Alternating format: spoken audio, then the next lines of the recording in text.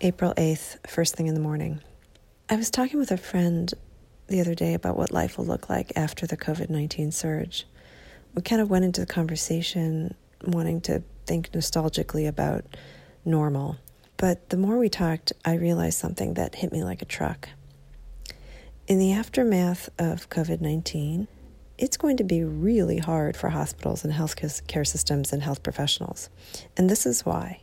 Right now, we're asking everybody to delay their care. We're asking people to avoid the hospital, to try to arrange phone calls or telehealth visits with their clinics, and above all, to avoid coming in.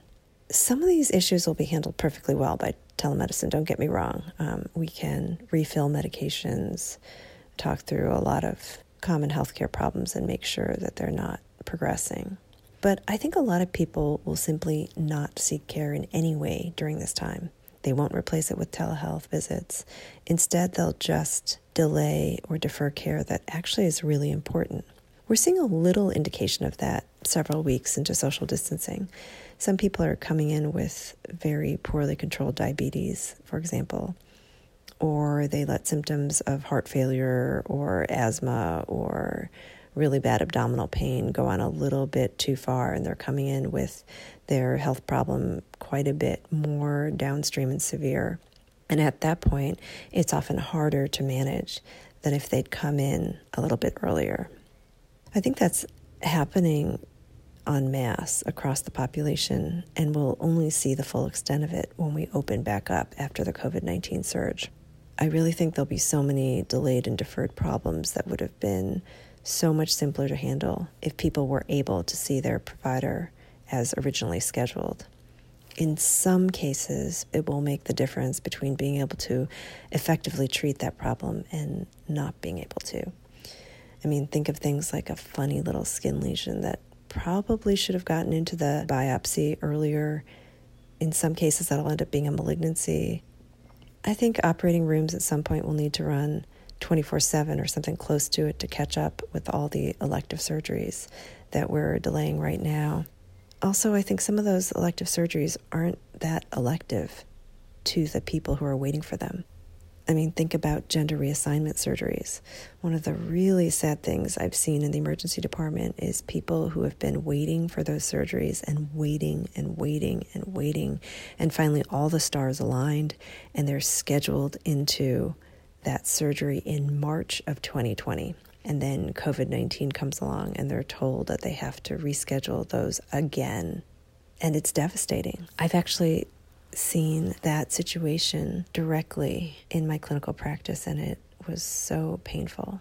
Really just one of those quiet tragedies that's very hard to appreciate right now anyway, that maybe we'll capture afterwards. So anyway, we'll have all these deferred visits that we'll need to catch up with immediately post-COVID-19. And that's exactly the time when our resources will be depleted. All the medications that you need for critical care are the same medications you need in the operating room, the sedating and paralyzing medications we use to put people under for surgery.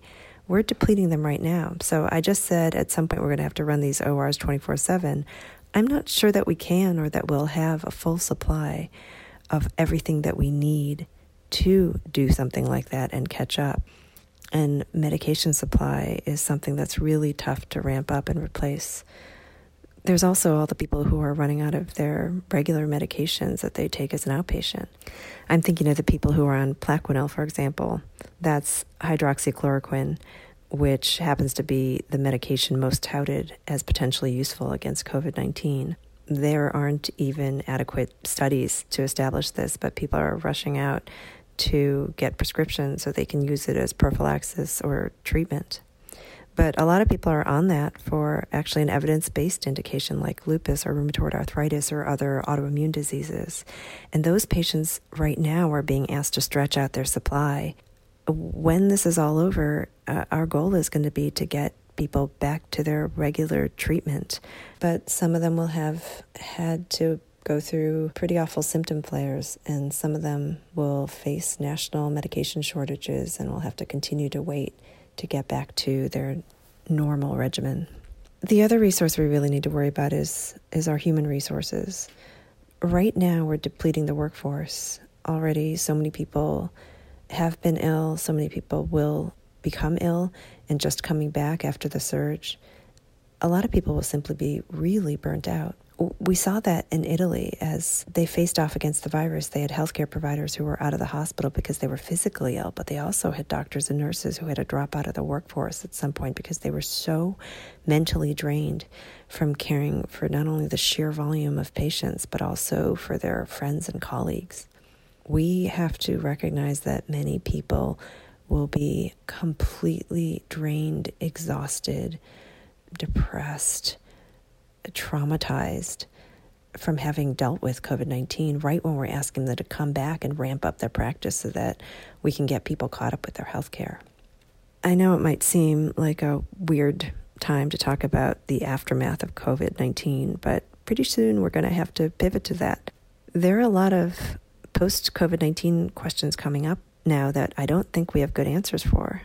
What does coming back look like? When do you get to open your doors again? How do we know it's safe?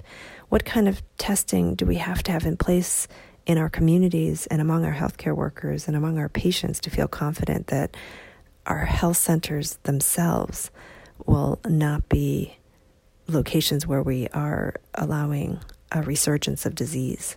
The point is, we're all trying to figure out what normal means now and how we'll get there.